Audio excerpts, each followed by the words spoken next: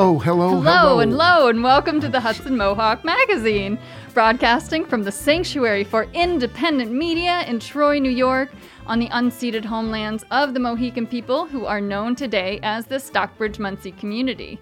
I'm Sina Bazila Hickey. And I'm your host, H. Vosh Jr. Today on the Hudson Mohawk Magazine, we begin with a Railroad Workers United member about the railroad labor fight. Then historian Kathy Sheehan tells us about the annual Green Show at the Hart Cluett House. Later on, H. Bosch Jr., yours truly, talks with Tatum Hughes, a nurse with a military background. After that, we catch up with a few artists as they install their work for the Troy Glow. Finally, Oakwood Community Center will join us, how about that, to talk about this weekend's holiday event taking place. But first, here's some rapid headlines.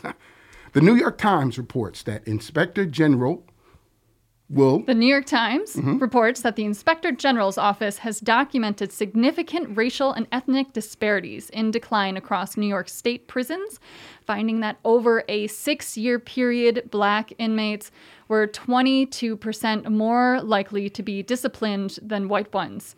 This has worsened since the last report in 2015. Construction has begun on the controversial 339-mile underground transmission line that will bring electricity from Quebec's hydroelectric plants to New York City. A judge has struck down Newburgh's local law prohibiting evictions under certain circumstances. A similar law in the city of Albany was also struck down over the summer after a group of landlords sued, though it was later reinstated while the city appeals. The judge held that the local law was overruled by state law. Newburgh's law capped rent increases at 5% and laid out terms by which certain landlords would evict tenants. A group of Rensselaer RPI Institute students, how about that, okay, who calls themselves Nerds Against Norlite, have set up a parody Twitter account about the company. The Norlite Hazardous Waste Incinerator and Aggregate Production Facility has long been a source of complaints by local residents and is being sued by the state attorney general.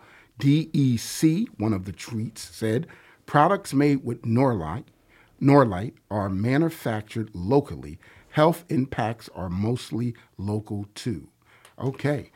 The State Thruway Authority will propose the first widespread toll hikes on EZ Pass holders since 2010 in a meeting next Monday with its board and directors. They are seeking a 5% increase under an agreement with the federal government for more funding. All tolls on the Thruway were supposed to end in 1996. Okay. The budget approved by Rensselaer County legislator on Tuesday contains a 1% tax cut, the fifth tax cut in a row. That's it for the headlines. For those of you just tuning in, you're listening to the Hudson Mohawk Magazine, listener-supported radio that builds community in Troy and the surrounding capital region through broad grassroots participation. Our content is produced by volunteers.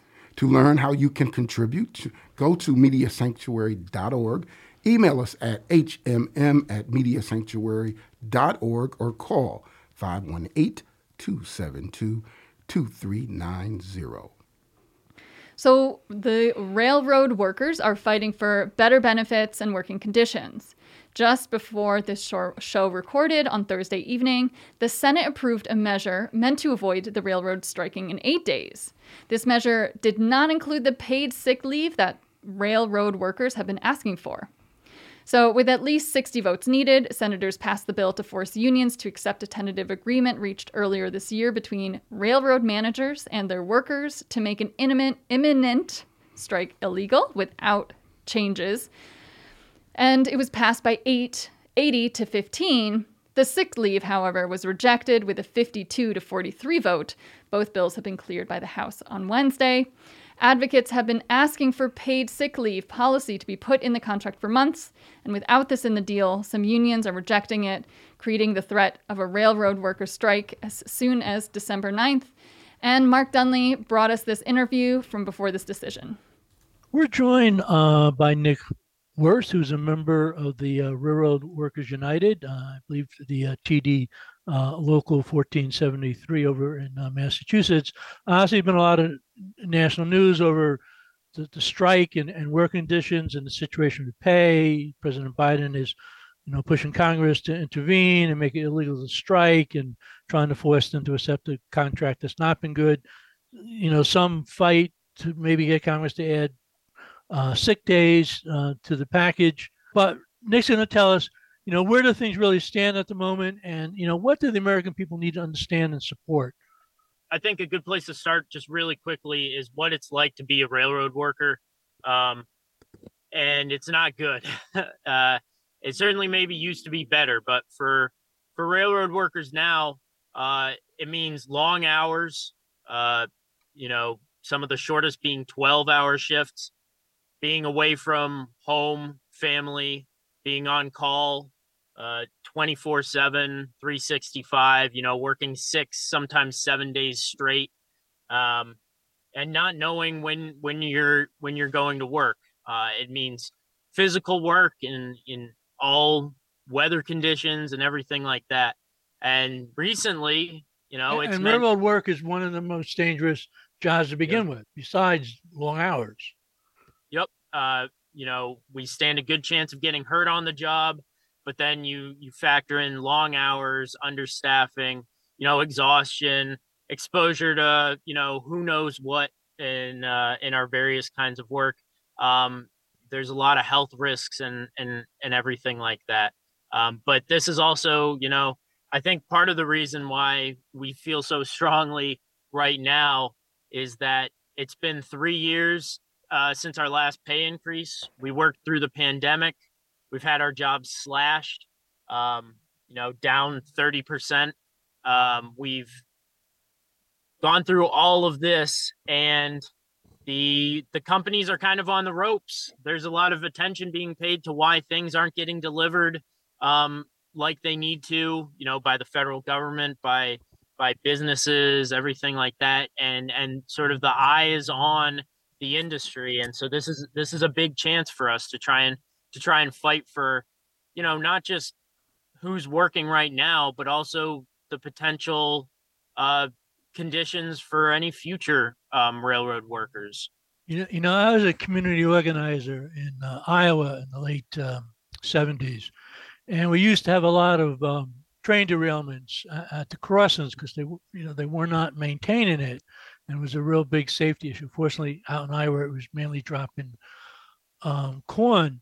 But this is an industry which I believe is still making record profits, and also people hear this 24% increase in pay, but that's actually spread over 5 years, 2 or 3 years back, 2 years forward. At a time when inflation is running 5 to 8% a year. So, how do you solve some of these problems? Right. Yeah. I mean, and like you said, these are the class 1 freight railroads that we're talking about in terms of this contract. And yeah, you're absolutely right. They've transformed themselves into the darlings of Wall Street. They're massively profitable companies, and a lot of that's due to this big transformation towards this model they called precision scheduled railroading, which is, it's a lot of fancy words for do more with less, cut as much as you can, in terms of a number of people employed, maintenance budgets, maintaining and upgrading equipment, all of that stuff, and try to do more with it, try to move more freight with it, move longer trains, heavier trains. And it's worked out really well profit-wise, but it hasn't worked out, certainly for us, for the workers. But also, you mentioned derailments and things like that. There's a big focus right now on safety because there's so many older railroaders who are retiring and taking their experience with them, and more the railroad is being staffed by people like me who are relatively new and who are thrown in with not very much training, and things keep getting mistakes keep happening, and that's going to make everything worse, right? Not better. So we have about 5 minutes left. I want to throw out a couple of points, and you take a little bit longer to respond to them. One of the issues is that the public ownership of the railroads. Public ownership has been a big issue in New York State recently, but that's been more in the utilities, and DSA has been winning a lot of elections. And I know you're also active in the socialist movement. So how does that, sort of all fit together? And then just, what do you guys, just repeat, what are the suggestions in terms of like working conditions and also labor rights? Yeah, so I'll touch on that second one first because I think that's pretty important. Yeah, so the key things that railroad workers want, we want time off.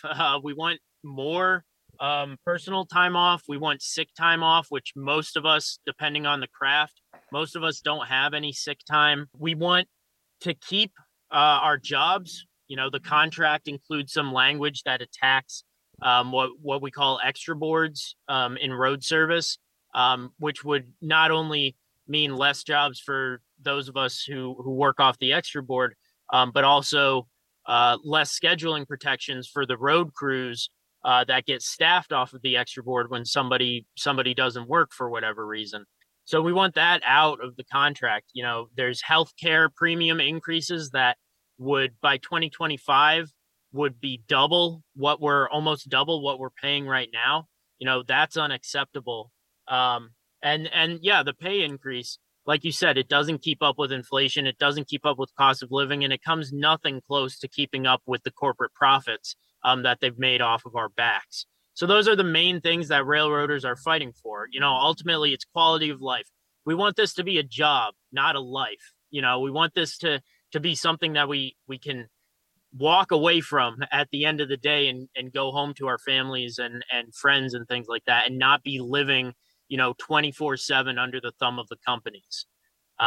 Just touching on the public ownership question. Yeah, so you mentioned I'm a member of Railroad Workers United, which is it's not a union, but it's an organization made up of members from all the different railroad unions, fighting for solidarity and democracy and rank and file power in our unions. And we recently adopted a resolution calling for public ownership of the railroads. And you mentioned I'm active in the socialist movement. I'm a member of the Independent Socialist Group in Worcester, Massachusetts. And yeah, I think, quite frankly, what's become very, very clear is the depth of the crisis of railroads. This is, in a weird, twisted way, Biden's right that a rail strike would be devastating. Of course, it's the fault of the companies that we've gotten to this point. And he's thinking in terms of profits. He doesn't actually care about whether goods are delivered or if they get where they need to go. He cares about profits. But he's right. Clean drinking water is purified by chemicals that come, through the railroads. Food is delivered through the railroads. Massive amounts of raw materials and everything like that. So fertilizer. Nick, we only got about a minute to go. So if you want to sum up this point, and then if people want to express their opinion, what are the things you hope they might say, but also how do they go and express their opinion in a minute? Yeah. So just really quickly, all that, the movement of these essential goods and people is too important to be left in the hands of people who are only concerned about profit. That needs to be decisions regarding that kind of stuff needs to be taken on some sort of basis of need and public interest, and not on profit or investment banking. So just, lastly, hopefully people will support us. If there are picket lines in your area, those workers are going to need your support if it comes to a strike. And when it comes to what Congress is doing right now, hopefully people can make their opinions known that no workers, not even just railroad workers, but no workers should have any kind of contract shoved down their throat by the government. We have a right to decide and a right to exercise our collective power however we choose to, and that shouldn't be taken away from us. We want to thank Nick Wirtz, member of Railroad Workers United, for joining us, and this has been Mark Dunley for the Hudson Mohawk Magazine. Thanks, Mark, for another great interview. We'll follow this story with any further developments. And now we get into the holiday spirit, and this means engaging all of our senses. Ho, ho, ho. The current show at the Hart Cluett House certainly engages these sentences. It's the Greens show, so I reached out to find more. Great. I'm speaking with Rensselaer County historian Kathy Sheehan on December 1st, the opening day of the 66th annual Holiday Greens Show. Welcome to Hudson Mohawk Magazine. Thank you so much. Thanks for having me today. Appreciate the call. So the Hart Cluett House has been transformed for this show. Can you describe the space and tell us about the Green Show? Oh, it really is a wonderful space. Well, the 50-plus members of the Van Rensselaer Garden Club have come into the Hart Cluett Museum, which is our, we have 3 buildings on our site, but this one of the buildings that they've transformed is our 1827 Federal-style townhouse. And there's about 13 rooms that have been all decorated in the theme of the Gilded Age. Of course, with HBO having been here filming from seasons 1 and 2, and they actually filmed one of the scenes in right on our stoop of the Hart Cluett House in season 1. So it was a wonderful way to just say, hey, let's everybody's so excited about this Gilded Age and the show and that they were here filming. Let's do that for the theme of decorating. So they have gone over the top. I mean, it's just amazing. So our, like I said, about 27 rooms in the house, and about 11 of them are decorated. Wow. And oh my gosh, yeah, I think we counted 9 trees, and there's just yards and yards of roping and beautiful decorations and feathers and baubles and prisms and stained glass, and it's just incredible what they have done. These are just incredibly talented women. And how historically accurate are these decorations, and what can we learn through that? Well, the decorations themselves are not really historically accurate. Certainly not to the people who lived in the house, the Harts and the Cluetts. The Cluetts probably had a little more decorating, but nothing as much over the top as this is done. But which is okay. That's all right, because part of it is to show their talents as gardeners and floral decorators in that regard. Even though this is an all-volunteer group and they're all amateur gardeners and arrangements, it's incredible what they've come up with. Depending on who you were, during the Gilded Age, people would have lots more palms and they might have decorated more for the holidays. That was really just starting to come into vogue during the Gilded Age. So. This is just taking it to a whole other level. Just coming into vogue at that time, and I feel like right now it's like at the pinnacle, right? Now it's like everybody wants to do all greenery. Mm-hmm. And the wonderful thing about the Green Show here is that it is all fresh greens. It's not artificial, which is so the smell alone is just intoxicating when you walk in. And where are the greens coming from? They get them from local vendors. There's local vendors who make things like the roping, which is all the white pine and balsam and things like that. And then a lot of the ladies, they've gone out into their backyards and fields, and they get cut hydrangeas, and then they've sprayed them gold, and they get feathers and all sorts of wonderful flora and fauna that they then put into these beautiful arrangements. So they go foraging for a lot of these things, winter berries and things like that. Great. And there's a weekend full of events. Let's talk about how listeners can come experience this smells and sights of the Green Show. Well, this evening, because this is Thursday night, this is Thursday, December 1st, so Thursday evening from 5 to 8, we are open free. We call it our community night, and I will be reading stories under the Christmas tree. Santa Claus will be here in the parlor, too, with me. I probably can convince him to read a couple of stories for us, but he'll be there to greet the children and adults alike who want to say hello to Santa.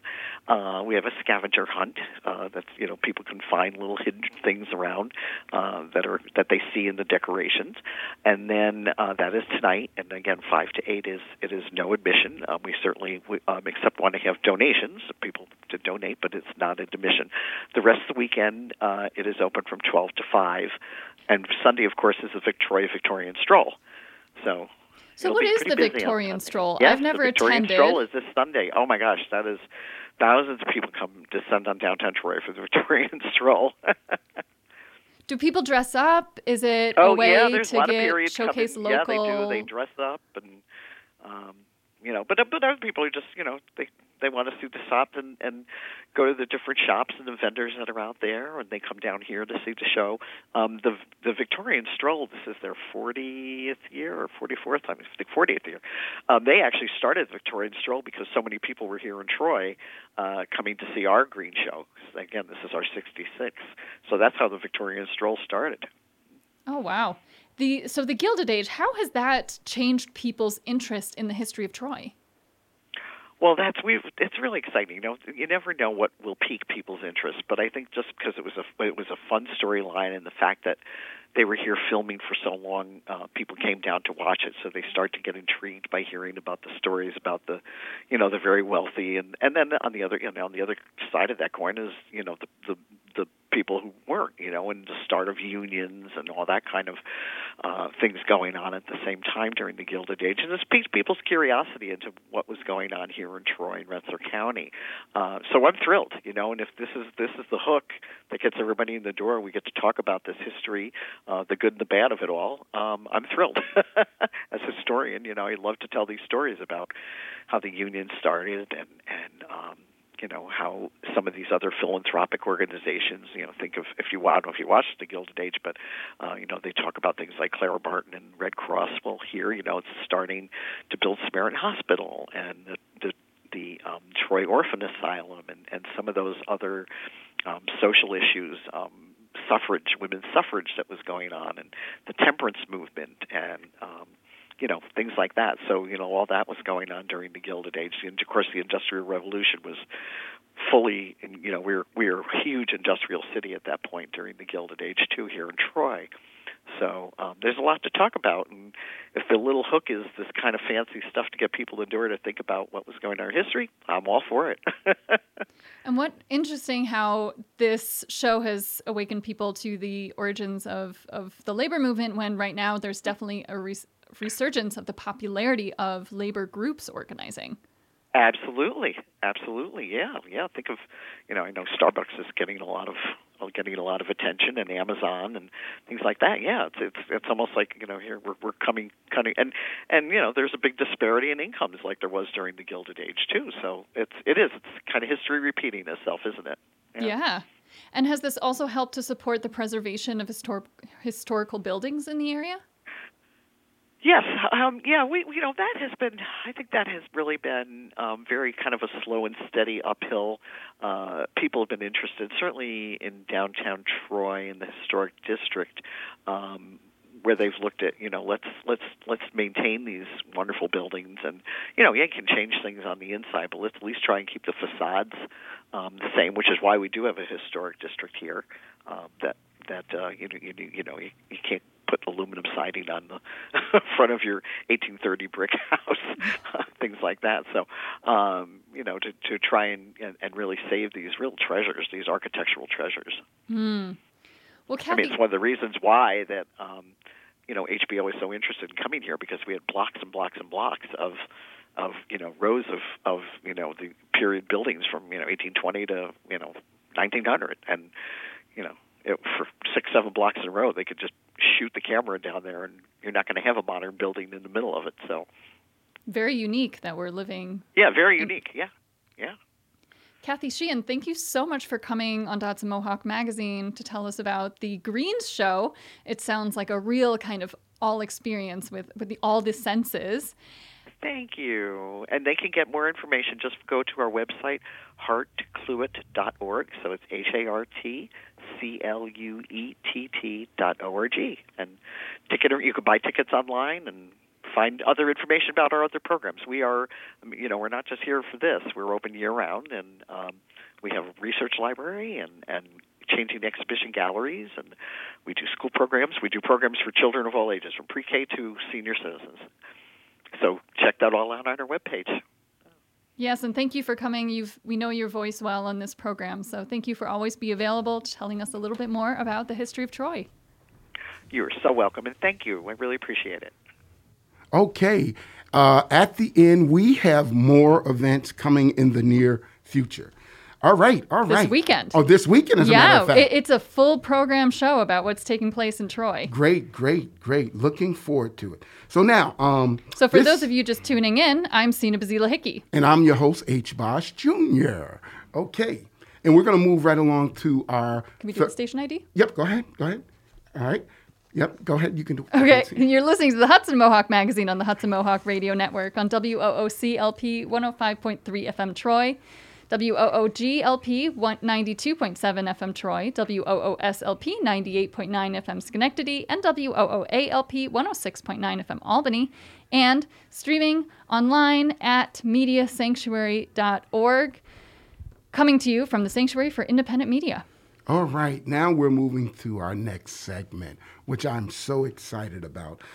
This will probably be part one of a two-part segment. And in the spirit of bringing guests from different parts of the country as well as the world, today's special guest on the Triple E segment, Education, Empowerment, Entrepreneurship, is Tatum Hughes from Ann Arbor, Michigan.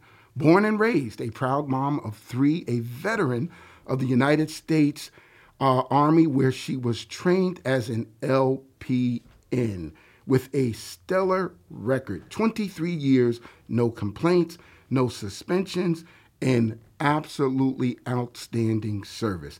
How you doing, Tatum? I'm fine. Thank you, H. Bosch Jr. and Sina, for having me on the show. I'm so excited. Well, we are so welcome. How was your Thanksgiving, real quick? It was great. It went as planned. I got out early with the kids, and I got home early also. So it was wonderful. Great. So I'm going to dig right in. Why did you become a nurse? Okay, to be honest, it's a little funny story. I spent a lot of time in my grandmother's house when I was a kid, and I had an uncle that was serving in the military, and there was a sign on the back of the door that said, Army, be all you can be. And I'm like 6, 7 years old, seeing this over and over again for years. And when I got to high school, I was approached by recruiter, and he said some things I liked, and I was like, sure, I'll join.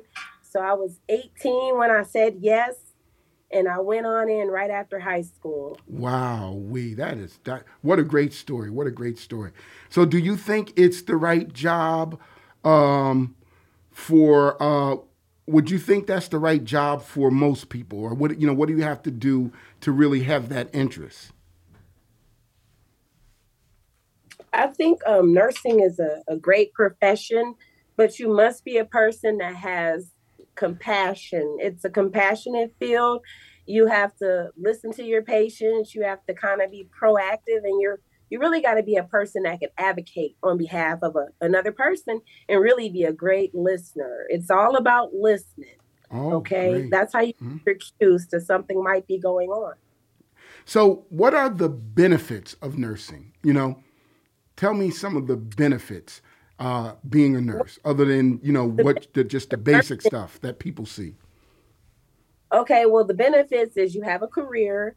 You can take your license from state to state. You don't have to retest once you take the nursing test and you pass. Say you want to go from Michigan to California, you just apply in that state to their board of nursing, and then you go through that application process, and then doesn't take very long, and then you're approved. You're like moving around the world. You can be a travel nurse. I really think the benefits are the flexibility of what type of job you want to have and what do you want to do for that 8 or 12 hours a day. That makes a difference in your attitude when you're at work. Okay. What are some of, which I know there are many, being that we had this little thing called the pandemic, what are some of the daily challenges nurses face on a daily basis? Well, nursing is a mental and physical job, so you kind of have to be prepared. The best thing you can do is go to work with no plan When you go to work with a plan and it doesn't go your way, that kind of elevates your stress level. Mm-hmm. So you actually go in there every day like it's brand new. The challenges are sometimes if you're on a new job and you don't know their policies and their procedures, or you may never work with that equipment. Those are some challenges that are, in the workplace. Other challenges are just trying to do your job in a new place, Mm-hmm. or around a place that you're just not that happy at. So, Those are the real nursing challenges. okay, so Tatum, tell me this because I got a couple of more questions, but I want to get this one in real quick. Tell me the average, or what is the average day like for a nurse?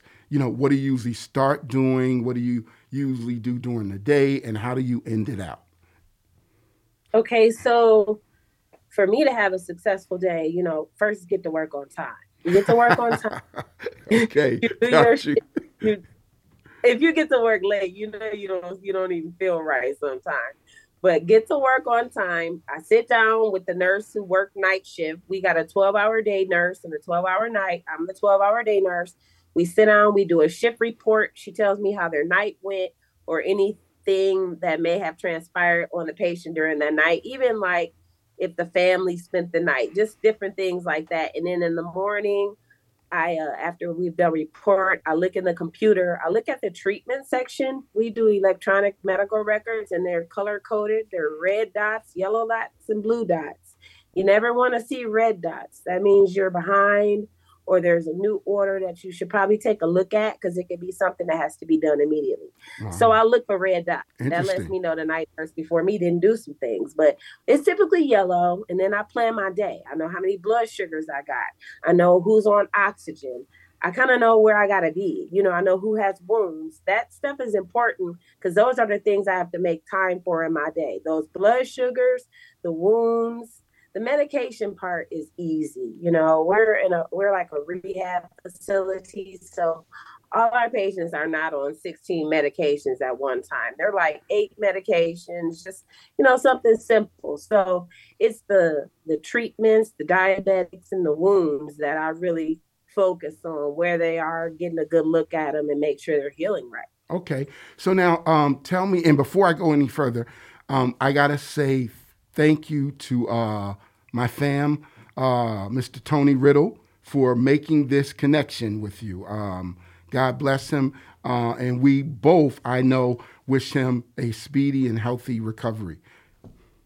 My next question, what are the I do. Go ahead. So I'll say my next question will be the misconceptions about nursing. Most misconceptions about nursing is people think they have to draw blood. I hear a lot of people say, "Oh, I can't be a nurse. I don't like blood," or "I don't like stool. I don't like this." Drawing blood is like a back pocket technique or skill that we have. The lab draws. Ooh, explain blood. That back pocket technique. Wow. A back pocket skill is something that you have, but you don't practice it on a regular, like the ability to draw blood, the ability to put a nasal gastric tube down someone's nose, the ability to insert a catheter. Those are things we know how to do, but you don't do them every day. So I call them back pocket skills. Okay, that's pretty cool. Just keep all those back pocket techniques from me. They look pretty, daunting. So real quick, let me close out then. Tell me about the numerous job opportunities in nursing. Okay, so there's travel nursing when like all your expenses are paid. You do have to take what shift the company has available, and you get to go what state you may want to go to, but sometimes they tell you where it is. You can go somewhere for 13 weeks and come home with $20,000. So there's also desk jobs. You can be an MDS nurse where you're just, looking at files, making sure diagnoses are in there, working with the insurance companies.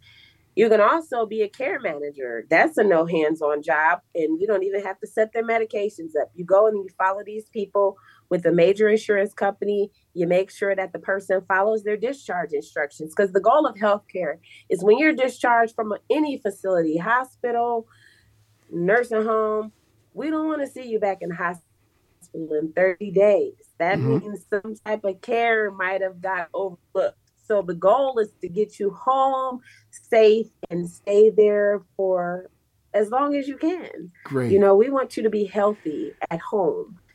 Well, sounds that's the good. Thing. We try to make sure. You try to make sure. Go ahead. That you don't have any return visits to the hospital for anything acute. We want you to stay home and healthy. Great. I'm going to have to wrap this up, but Tatum, we're going to have you back for part 2 because there's some other things that I want to ask and some other things that I want to bring awareness and exposure to. But thank you so much for coming on as a guest all the way from the great state of Michigan, Ann Arbor at that.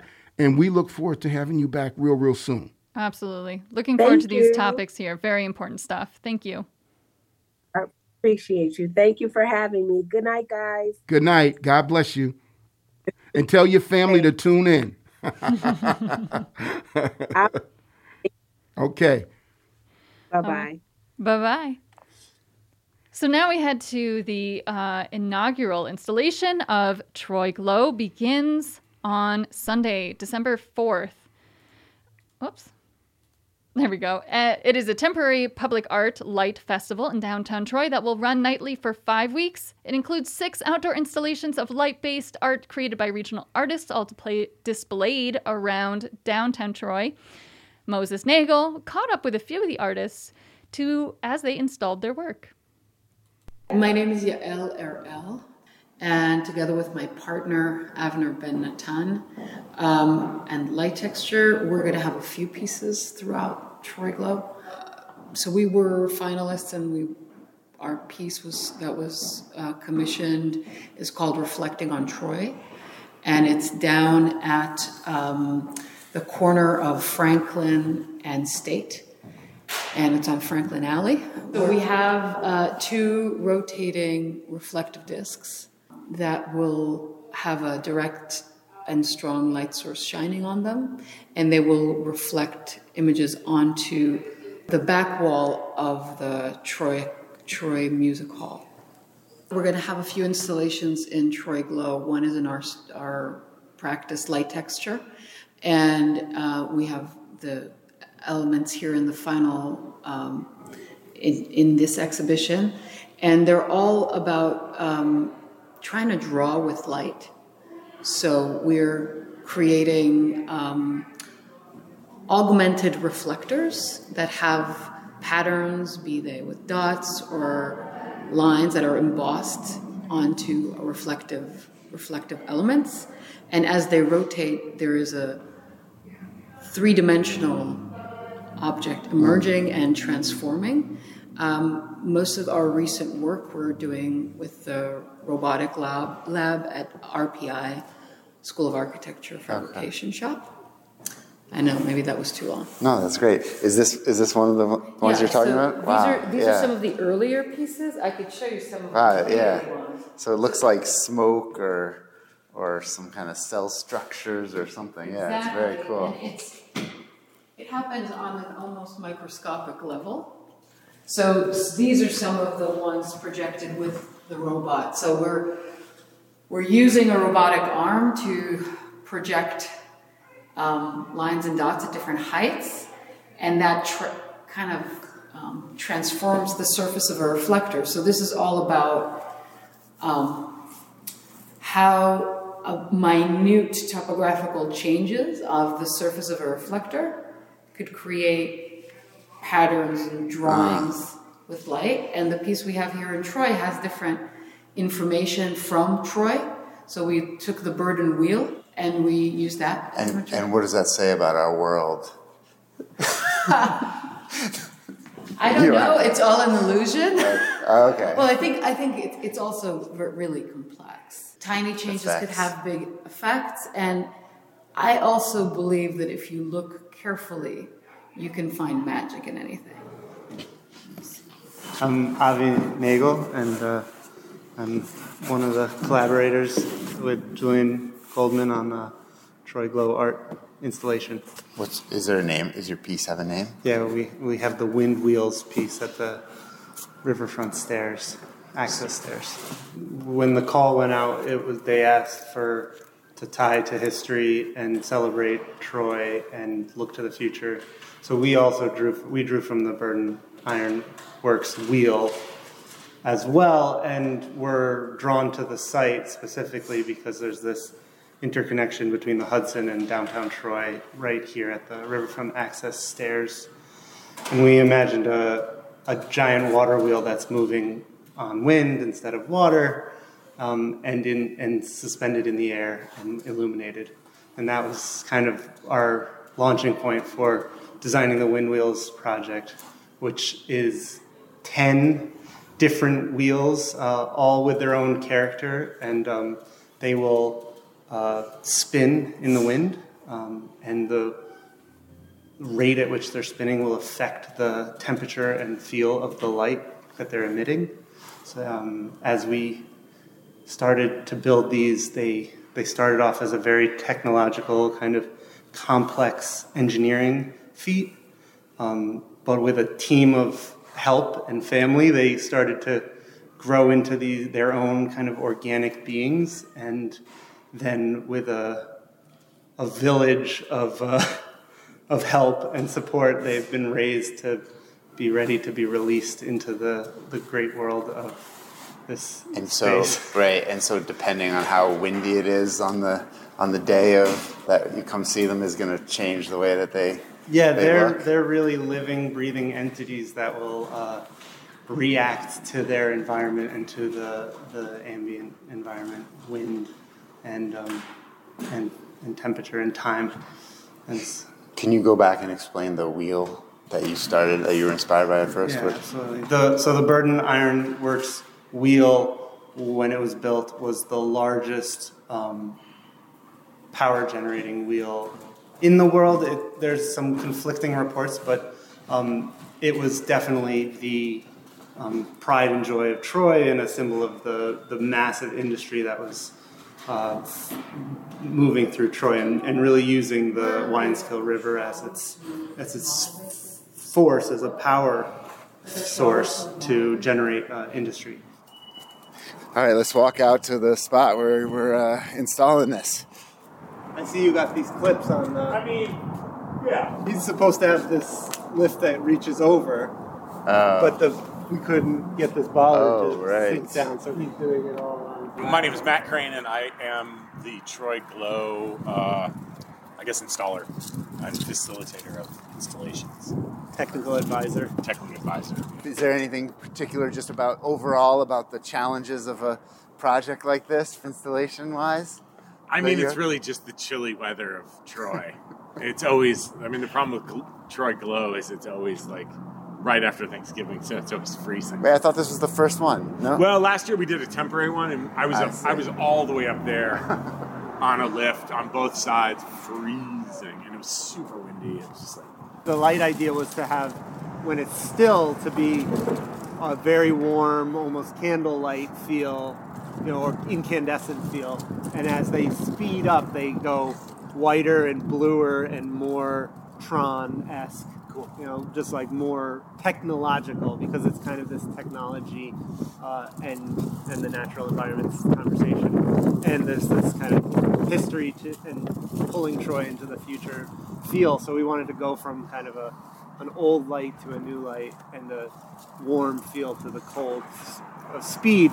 Yeah. So if the wind slowly changes speed, you'll see like this kind of gradient change. These things will move slowly through a spectrum of color. Full spectrum? No, just from a warm white to a cool white. It'll react.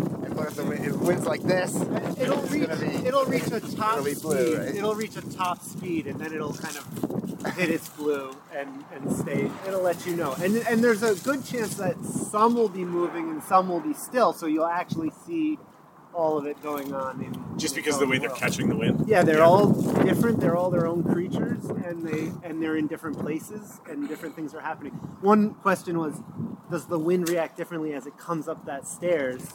is it going to be moving faster along the low side or faster along the high side? And how does the stairwell funnel? The wheels want to move they'll move both ways, but they have a tendency to move in one direction. Clockwise or counterclockwise? Oh, each one's its own creature. Really? Yeah. Oh, neat. Yeah. Each one's its own creature. It's actually more about how it's reacting to its own sensor, its own brain. Between you and Julian, how do you guys break up your roles or your tasks? No, I'd say that Julian is the person that makes all things possible. He takes the dream and understands how to turn that into a reality, and on every step along the way, and particularly along the technical side of things, he's been able to envision and facilitate and manage the actual creation of this wild dream. Anything you want to get in there? Crazy fabrication job. I love how we did this like precision engineered thing and 3D printed everything and made this kit of parts and then just had our family slap it all together. So there's this kind of combination of like handmade and machine made that I think is kind of charming. I need to count how many components, but I think, it's 12, 24, 26, 7, 8, 9. It's like 29 3D printed components per object times 10. And, a lot of extra. So almost 300. Yeah. All right. As long as that keeps, yeah. We should go on. The installations of Troy Glow will be up and viewable for 5 weeks, beginning Sunday, December 4th. Reporting for Hudson Mohawk Magazine, this is Moses Nagel. Okay, this Saturday, Oakwood Community Center will be in the holiday spirit with Hillside North Holiday Showcase, Rachel S. Lorimer, Artist Creative Arts Program at Tripp, and Justin Welf of Oakwood Community Center, both organizers of this event. Join us now, right here, live in studio. Welcome to the Hudson Mohawk Magazine, guys. Yes, thank you for having us. Thank you. We're excited to be here. So let me ask real quick, and then I'll give it over to Sina. Is this your first time here in studio? This is. It is, yeah. Okay. First time here in the studio. Okay. First time doing a live radio interview? No, not the first time doing a live radio interview. Well, okay. Well, it might be your last when we're doing Oh, Lord. I got to do well. Yep. Bring your A game when you come to my studio. So I'm going to hand it over to Sina and let her kick off the interview. Well, let's just start with an overview of this event on Saturday. What can you tell us? Okay, well, the Holiday Showcase is intended to be a community celebration of the talent and creative energy in Hillside North. We have an amazing lineup of performers. We have activities for kids, and it's going to be a great day. Yeah. You want to add to that? We're also going to have a art display of work from School 2 students. So they're going to be hanging up, and they're also going to be there for quite a bit of time, and we're going to have kind of an opening later on in December so that the parents in the community can come in and view the artwork that the students have from the community. Okay. Pardon me, because I always like to get a little background on our guests. Justin, tell me, a little bit about yourself, where you're from. Okay, real quick. Yeah, so I'm Justin. I was not born here, but I was pretty much raised in the Hillside North neighborhood. I live right there on 9th Street, and then I lived on Middleburg. And so my background is performance. I've done a lot of musical theater in the community and singing and dancing. So that's pretty much what I'm known for, what I do. Great. And my name is Rachel, and I'm a visual artist and predominantly a printmaker. And I've been in the Troy area for about 5 years now, originally from Vermont. And this is a really amazing opportunity for us to collaborate, which is something I'm really excited about, the visual and the performing arts collaboration. Great. So, Yeah. Well, there's like the creative collaboration, but there's also the organizational collaboration Rachel, you from TRIP, and Justin, you from Oakwood Community Center. So can you tell us about what is this partnership? Sure. So earlier of this year, 2022, we applied together as two organizations and two creatives to the Creatives Rebuild New York program, which is a 2-year grant funded predominantly by the Tides Foundation to help reinvigorate communities post-COVID with the arts, and both supporting artists in their own right and their own creative work, but also putting them to work for their communities and within their communities and with community. So it's really a comprehensive approach to jump-starting that space of being together again through the arts. Oh, that's wonderful. Yeah. I feel like invigorating the community through the arts is really what my relationship with Oakwood Community Center has been, coming with the youth programming. And how is this event, but maybe also your general programming, Justin, a really important part of community unity and just celebration? Yeah, well, I think that's, what Oakwood in particular is all about, bringing communities together. Oakwood provides space for different organizations. We have different music groups that use the space. So we literally are bringing groups together, breaking bread, building bridges. That's a part of, what we say about Oakwood. And so we just want to bring the community together, celebrate the creative energy that's happening in the Hillside North neighborhood, and also uplift the creative talent that is there. So we're going to have performers. We're also going to have student artwork, and then we're going to throw some kids in there to perform from the program. So we're trying to get them to participate and be a part of what's going on, because they're really talented, they have great energy, and they have something to share. So we're excited about those opportunities for them. So. I always like to ask people who do this type of work, which is noble and so uplifting. What made you decide to get involved and be a community servant? Justin, and then I'll go to you, Rachel. Sure. Yeah. So me in particular, coming up in the Troy community, I saw that there was a lack of performing arts opportunities for students that came from my neighborhood. And if we wanted to participate in performing arts opportunities, we had to go out to, Albany or Latham and, or Schenectady. And, I come from a low-income family. And so my mother wasn't able to afford to, just get us there. She had 6 children. And so just all the barriers there. Luckily, I was able to link and partner with friends and family to get me to where I need to go. But my drive and passion behind this is bringing quality performing arts education and experiences to the Hillside North neighborhood. So that is my drive behind what I do. How about you, Rachel?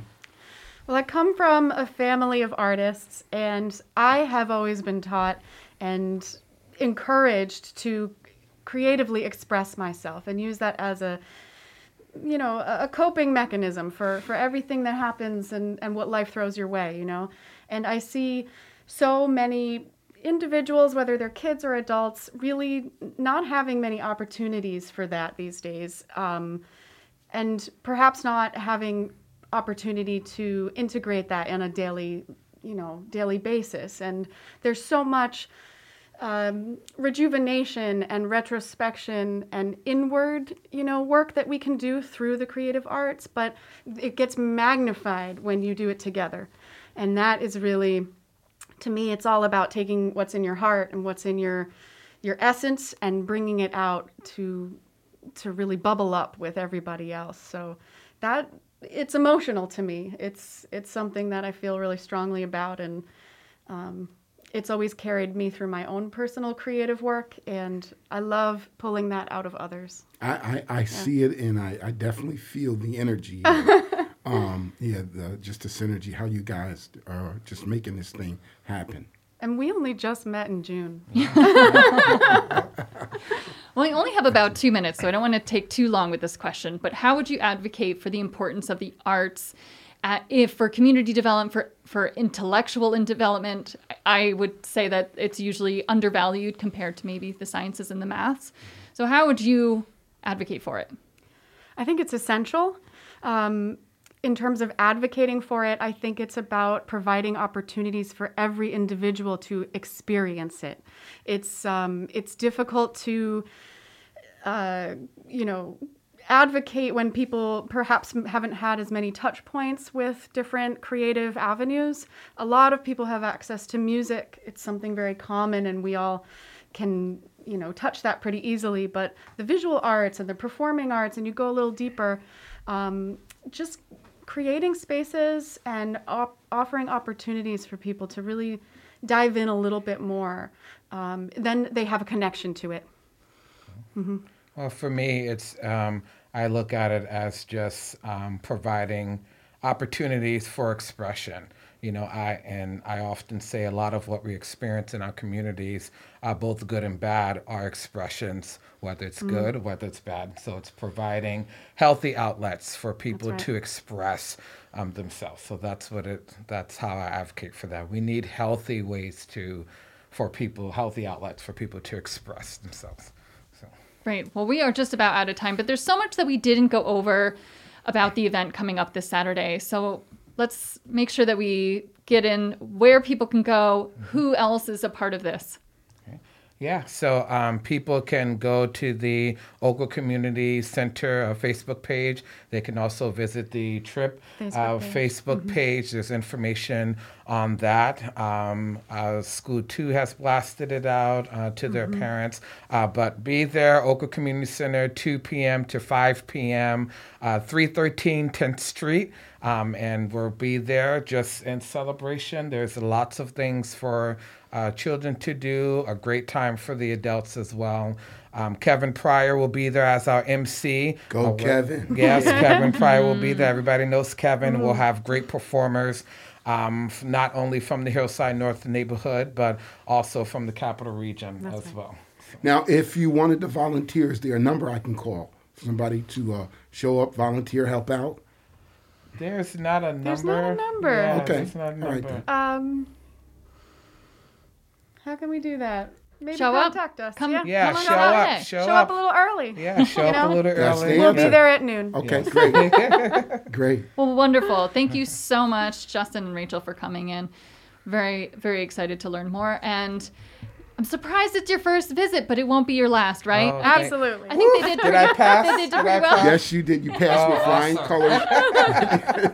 You now are friends of the show. Okay. Thank you. Thank you for having us. All right. You're Thank so you welcome. so much. Continue to let your light shine, and happy holidays to both of you. Thank you. And your family. You as well.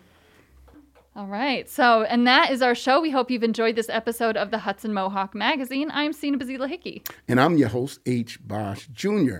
Our engineer extraordinaire is Sina Hickey Basili. Now, I want to end by saying we want to thank all of the volunteers who made this episode possible. Contributors to today's episode include names including authors, headlines, Yeah, we and have other. Moses Nagel and Mark Dunley and We didn't have Mr. Terry today, but anyway, we have, like you said, Moses. Yeah, we got a bunch of them. So tune in weekdays at 7 a.m., 9 a.m., and 6 p.m. to hear local news or stream Sanctuary Radio at mediasanctuary.org. Full episodes and individual stories are available on demand at our website and on your favorite podcast platform. We appreciate you listening. Until next time.